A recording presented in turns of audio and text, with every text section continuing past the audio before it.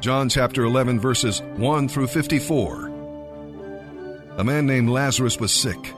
He lived in Bethany with his sisters Mary and Martha. This is the Mary who poured the expensive perfume on the Lord's feet and wiped them with her hair. Her brother Lazarus was sick. So the two sisters sent a message to Jesus telling him, "Lord, the one you love is very sick." But when Jesus heard about it, he said, "Lazarus' sickness will not end in death. No, it is for the glory of God. I, the Son of God, will receive glory from this." Although Jesus loved Martha, Mary, and Lazarus, he stayed where he was for the next 2 days and did not go to them. Finally, after 2 days, he said to his disciples, "Let's go to Judea again." But his disciples objected. "Teacher," they said, "only a few days ago the Jewish leaders in Judea were trying to kill you. Are you going there again?" Jesus replied, "There are 12 hours of daylight every day. As long as it is light, people can walk safely. They can see because they have the light of this world. Only at night is there danger of stumbling because there is no light." Then he said, "Our friend Lazarus has fallen asleep, but now I will go and wake him up." The disciples said, "Lord, if he is sleeping, that means he is getting better." They thought Jesus meant Lazarus was having a good night's rest, but Jesus meant Lazarus had died. Then he told them plainly, "Lazarus is dead, and for your sake I am glad I wasn't there, because this will give you another opportunity to believe in me. Come, let's go see him." Thomas, nicknamed the Twin, said to his fellow disciples, "Let's go too and die with Jesus." When Jesus arrived at Bethany, he was told that Lazarus had already been in his grave for 4 days. Bethany was only a few miles down the road from Jerusalem, and many of the people had come to pay their respects and console Martha and Mary on their loss. When Martha got word that Jesus was coming, she went to meet him.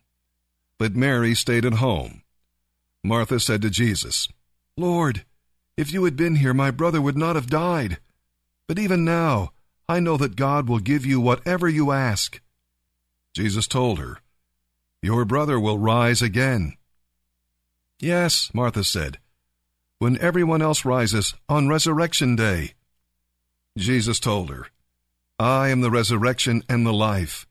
Those who believe in me, even though they die like everyone else, will live again. They are given eternal life for believing in me and will never perish. Do you believe this, Martha?" "Yes, Lord," she told him. "I have always believed you are the Messiah, the Son of God, the one who has come into the world from God." Then she left him and returned to Mary. She called Mary aside from the mourners and told her, "The teacher is here and wants to see you." So Mary immediately went to him. Now Jesus had stayed outside the village at the place where Martha met him. When the people who were at the house trying to console Mary saw her leave so hastily, they assumed she was going to Lazarus' grave to weep, so they followed her there. When Mary arrived and saw Jesus, she fell down at his feet and said, "Lord, if you had been here, my brother would not have died." When Jesus saw her weeping and saw the other people wailing with her, he was moved with indignation and was deeply troubled. "Where have you put him?" he asked them. They told him. "Lord, come and see." Then Jesus wept. The people who were standing nearby said, "See how much he loved him." But some said, "This man healed a blind man. Why couldn't he keep Lazarus from dying?" And again Jesus was deeply troubled. Then they came to the grave. It was a cave with a stone rolled across its entrance. "Roll the stone aside," Jesus told them. But Martha, the dead man's sister, said, "Lord, by now the smell will be terrible because he's been dead for 4 days." Jesus responded, "Didn't I tell you that you will see God's glory if you believe?" So they rolled the stone aside. Then Jesus looked up to heaven and said, "Father, thank you for hearing me. You always hear me. But I said it out loud for the sake of all these people standing here, so they will believe you sent me."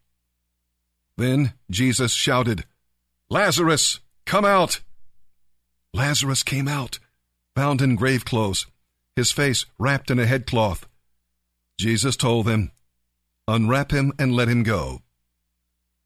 Many of the people who were with Mary believed in Jesus when they saw this happen, but some went to the Pharisees and told them what Jesus had done.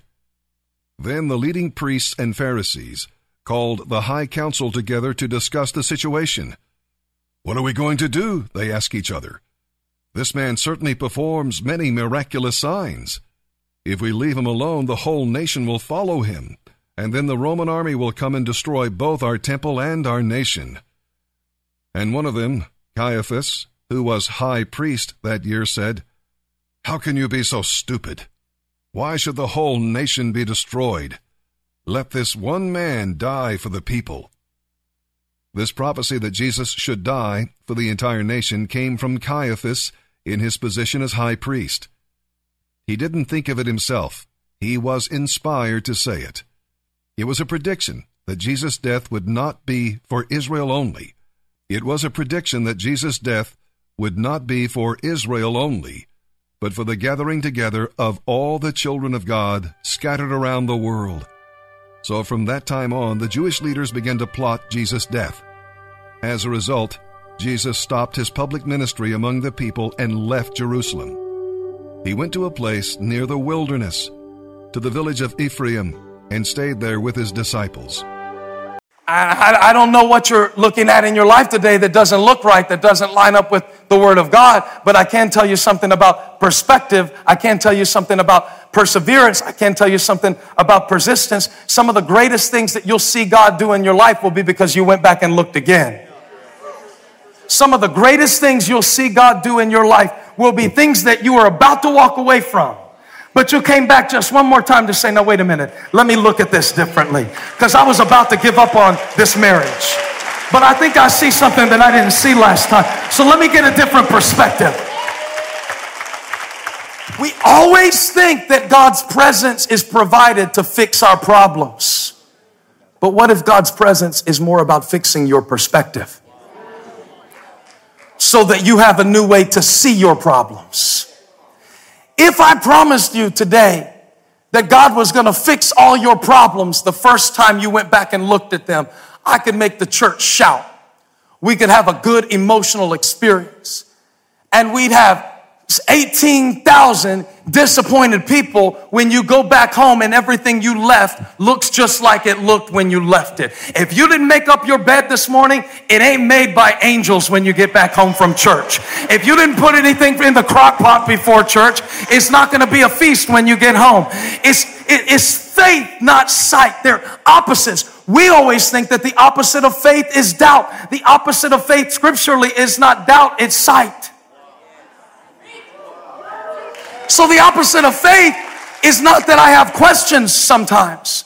The opposite of faith is that I accept the surface answer to my question.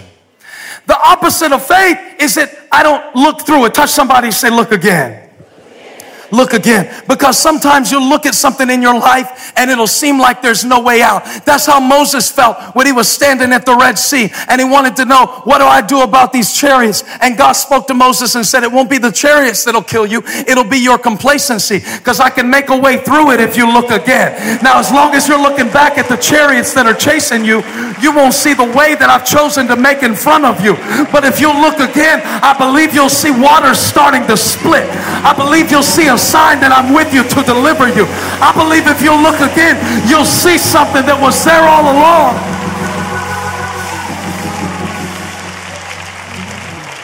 Look again.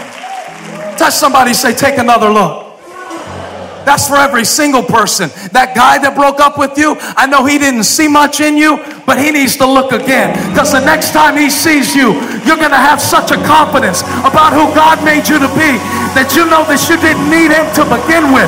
And what he did, all he did is make you take another look within yourself to see, I am something. I am special. I am valuable. I do have something to offer. High five somebody, say, look again. I know I don't look like much right now, but look again. I'm coming to the back. I'm coming to the very back of Blakeney to tell somebody who's been looking at something in your life that seemed hopeless, that God brought you here on this mountain and gave me this microphone to tell you, look again.